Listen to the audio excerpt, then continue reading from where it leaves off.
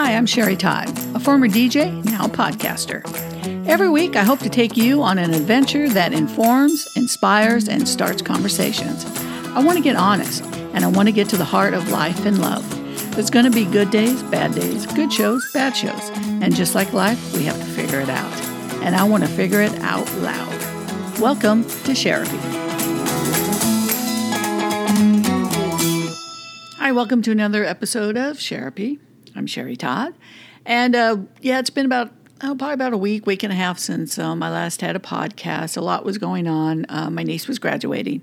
So there was, if you have a child that's graduated, a lot of goes into it. And I was helping my sister out. I also did a video for her. So it was kind of a busy time. So I kind of took the week off. And it takes a little bit of time to write sometimes. And so this week, the podcast, I thought we should talk about believing the survivor.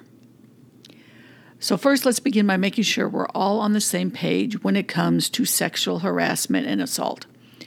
Now, sexual harassment and behaviors that fall under this category include inappropriate touching, invasion of privacy, sexual jokes, lewd or obscene comments or gestures, exposing body parts, showing graphic images, unwelcome sexual emails, text messages, or phone calls, sexual bribery, repeated requests for sex, sexual favoritism, being offered a benefit for sexual favor, being denied a promotion or pay raise because you didn't cooperate. And sexual assault is being forced to perform oral sex on a man or woman forcing themselves on someone either orally, vaginally, or anally, being drugged and rendered unconscious, or incapable of defending oneself. And sexual abuse is unwanted sexual activity with perpetrators using force, making threats, or taking advantage of victims not able to give consent. Most victims and perpetrators know each other. Sexual abuse and sexual assault is kind of a fine line of, they're both kind of the same there. Around this time in 2018, Christine Ford publicly alleged that U.S. Supreme Court nominee Brett Kavanaugh sexually assaulted her when she was a teenager in the summer of '82. She later testified about her allegations during a Senate Judiciary Committee hearing regarding Kavanaugh's Supreme Court nomination. Not only was she not believed by most of the Republican senators and half of America, but she was mocked and made fun of by the President of the United States. Why are women not believed when it comes to sexual assault, harassment, or abuse? Could it be because some wounds are not as visible as a gunshot wound, so people really can't understand the damage that can be done by being sexually assaulted or abused? Assault victims make terrible witnesses. After an assault, the victim usually suffers from PTSD. So instead of a victim that's crying and begging for help, we see a victim that has dissociated herself from the trauma and is very calm and flat with emotions. Most victims can't remember exactly what happened. Why? Well, the brain is facing a traumatic situation. Much of it shuts down to focus on staying alive. So the part that controls short and long-term memory shuts off. So basically, the brain is focusing on staying alive, and it doesn't have time to pay attention to details. I remember kindergarten, first grade, and part of second grade, but I have absolutely no memories of third, fourth, or fifth grade. I remember sixth grade, and that's because Jack had stopped abusing me the summer before. I've heard so many times, and it was the first thing my mom even said, "Why didn't you say something?" Why is it so hard to understand how humiliating sexual abuse is? We have been violated in the worst way. We feel ashamed. We try to make ourselves feel invisible. We feel unlovable. Some isolate themselves because of shame. Some have self-esteem so low that they may think it wasn't a big deal. Some fear repercussions like losing their job or family. Some just want it to go away. We feel different, and somehow we think it was our fault because we didn't say no or weren't able to stop it. That's why some don't tell. Some feel they won't be believed because they shouldn't have been in that situation in the first place. By telling someone to watch their drink, don't drink too much, don't walk alone at night, or don't dress sexy, may seem like good advice, but understand this. Sexual assault is not preventable. And even if the victim followed those advice, she could still be sexually assaulted. No one is to blame for sexual assault except the abuser. And if people still choose to call victims liars and blame them for their own assault, then you're as guilty of inflicting as much pain on the survivor as the abuser did. You know, this is what shocks and saddens me the most. Women who don't believe other women. Of all the men in the last few years that have been accused or convicted of sexual assault, I don't remember any men speaking up against them. It's a boys' club, and they kept their mouths shut, even lied. Thanks to the Me Too movement, women started to come forward, even a few men, but some women still criticize the movement. Even if it never happened to you as a woman, we all know somebody that had to deal with unwanted advances or worse. It's not okay. I believe most women do not lie about sexual abuse. Of course, history has proven that there have been a few that did lie. But if you take the percentage of truth versus lying, it would be a very low percent that lie. In fact, the FBI puts it at 8%. Figures from the U.S. Bureau of Justice Statistics suggest only 35% of all sexual assaults are even reported to police. Indeed, the truth far outweighs the number of fake accusations, period. Unfortunately, it's the lies that get the most attention. I try to understand why it's so hard for some people to believe someone when they come forward with sexual assault or abuse accusations. I only have my own story to go on. When I told my mom, she said she believed me, but her actions confused me. She still associated with Jack. In fact, a few years later, we moved into Jack's house with James and Jennifer, though Jack wasn't living there at the time. This didn't feel like the actions of a mother who believed her daughter was sexually abused. My mom went to work for Jack at a chicken restaurant he co-owned with his girlfriend. His girlfriend had 2 kids, a boy around 10 and a girl 12. I was 14 at the time, and I was put to work in the restaurant, as were all of us kids. It was great to be with James and Jennifer again, but I was not happy about seeing Jack. Being around Jack was hard, especially when I would see over and over him physically and mentally abuse James. There was nothing I could do. So I did whatever I could to keep James out of Jack's way. We spent a lot of time at the movies and making home videos. And we had become good friends with Jack's girlfriend's kids, mostly with her daughter, Debbie. She was fun and kind, and I think James had a little crush on her. Jack would give her easy jobs at the restaurant, like taking orders, while the rest of us had to wash dishes, mop floors, and prepare chicken. I started to suspect something when Debbie started avoiding Jack. She became quiet and withdrawn, actions that were all too familiar. One night, James and Jennifer wanted to have a sleepover at their house. By this time, Jack had moved back into the house, and me, my mom, and sisters had moved out into an apartment. Now, why would I want to do a sleepover in the same house Jack was in? Well, 3 reasons. 1, to protect my sisters. 2, if he tried anything, I was crazy enough to make him pay. And 3, I wasn't going to let Jack stop me from having fun. But now we were trying to convince Debbie to spend the night, and this was unusual because she loved sleepovers. I'll never forget how she sat on the floor in the restaurant dining room crying. And I knew. I asked her if Jack was doing anything to her, and she just looked at me. I said, "You can tell me because he did the same to me." Other than my mom, that was the first time I had told someone about my abuse. Debbie was nervous and didn't say anything, so I told her if he was, she needed to tell her mom. And I also told her it wasn't true that her mom would be mad and she would be taken away. I told her James and I would protect her, and that seemed to convince her. So we all went to Jack's for a sleepover, but it just wasn't the same, and it would be the last time. Soon after, Debbie told her mom. I don't know what she said to her, but I do remember Jack calling Debbie and I liars. And a few weeks later, Debbie's mom had packed up and they all moved away. That day was very hard for me. I remember crying when they drove away. I don't know why I was so emotional. I think I was sad because they were getting away from Jack, and I somehow knew he would still be a part of my life, like it or not.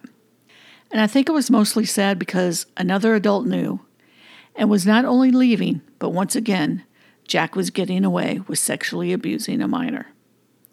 And unfortunately, it wouldn't be the last time either.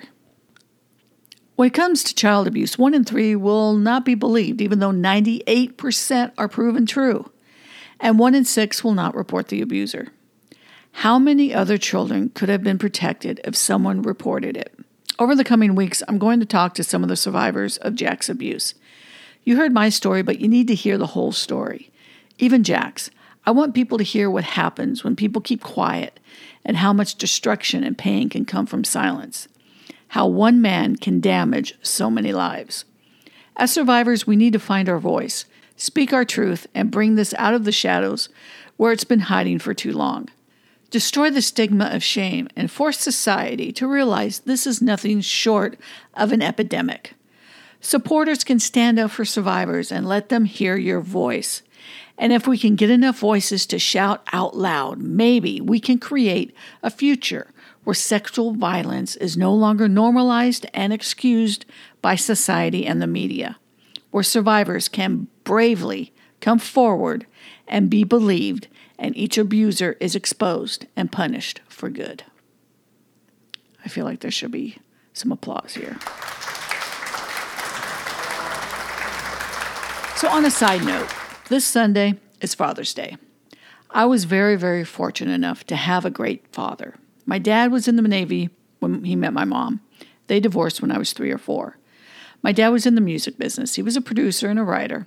He also, for those in California who remember the 80s, was one of the writers for Frederated Group, those crazy Fred-rated commercials. He was also a movie extra, and every now and then I'd see him standing in the background of an old TV sitcom or movie. I have great memories of me and my sister visiting him and my stepmom, and we would always play games and laugh a lot. A favorite game was Pie in the Face, and my dad was always able to pull his head back just in time. He would never get shaving cream on his face, except a little on his beard. He would help me and my sister do funny skits and record them with my Super 8 camera. My dad and I would always just sit around brainstorming million-dollar ideas that never came about. And my sister and I would always come over to his house when my grandmother was visiting. He would always tease my grandma. Grandma was so good-natured, and she would just laugh and say, "Oh, Bob." One time my dad wrote a rap song and took my grandma to the recording studio and recorded her rapping it. He also made a video of it. It was hysterical to listen to a 70-year-old woman rap with my dad and his friend doing background voices. My grandma was always such a good sport. And because my dad was in the music business, he always gave me tons of record albums. And one of the many albums he sent me was Billy Joel's Piano Man. I loved that album and became a lifelong fan. He gave me tickets to my first concert, The Beatles, and he gave me every Monkees and Partridge Family album. My love of music and creativity came from him. He would even let me and my friends record in his studio for free. I was lucky to have a great dad, and because of him, I knew what a real dad was. He passed away in 1998, and I still miss him a lot. So, if you're lucky enough to know an awesome dad, don't forget to show and tell them how much they mean to you this Father's Day. Now, when I was around 11, I wanted to become a songwriter like my dad. So, I asked my dad about songwriting, and I told him how hard it was for me to rhyme all the time. He told me lyrics sometimes didn't need to rhyme if it was a good story. And he said for me to send him my lyrics, and he would pay me $1 for the ones he used. So that inspired me to write a song about an old man who lived alone, and how the neighborhood kids would always make fun of him, and he would try to talk to them and share his wisdom, but they just would laugh and throw rocks at him. So the end of the story had him putting a for sale sign up and moving away. I called it Old Man. My dad bought it for $1, and it inspired him to write the song Drifting Prophet by the Mystic Moods, and I believe it got all the way up to number 38 on the top 40 charts. So, in honor of my dad, I like to play it. But first, thank you for listening to another episode of Sherapy, and if you're moved by this episode in some way, please share it, or leave a comment, a rating, or leave a voice message. I really love to hear your thoughts or stories. You can find a link in the episode description or in the bios of my Sherapy with Sherry Todd Facebook or Instagram pages. I really appreciate your support, and until next time, always remember to embrace your voice. See you, bye.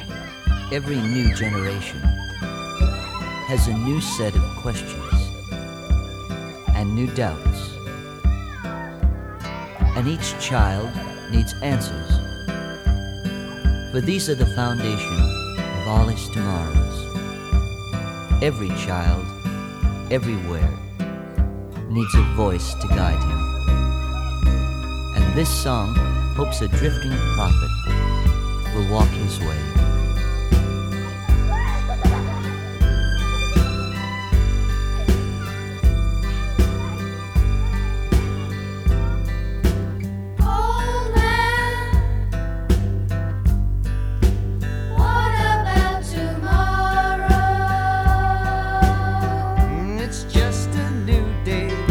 But if you find a new way, and if children everywhere put away their toys of war, the guns and knives, you know you could make love a way of life.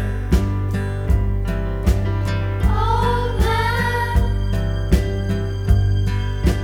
how can children change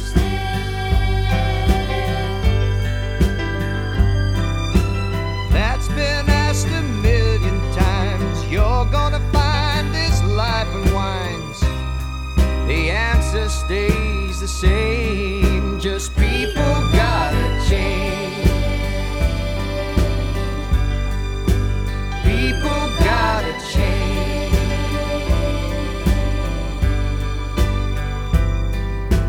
Oh man, who is gonna guide us? The heart inside you is gonna guide you. And if children everywhere learn to love, learn to care, to share and give, the world could be a better place to live. Oh man, who is gonna help us?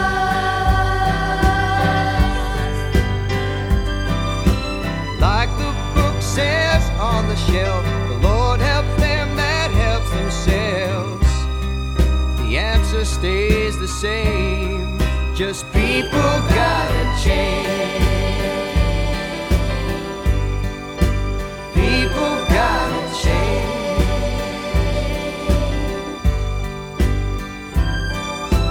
Oh man, what about tomorrow? It's just a new day. Oh man, who is gonna guide us? Nothing but the heart inside us. Oh man, who is gonna help us? The Lord helps them that helps themselves. Oh man, You can find Therapy with Sherry Todd in your iTunes, Spotify, Anchor, or other favorite podcast apps. And don't forget to subscribe so you don't miss an episode.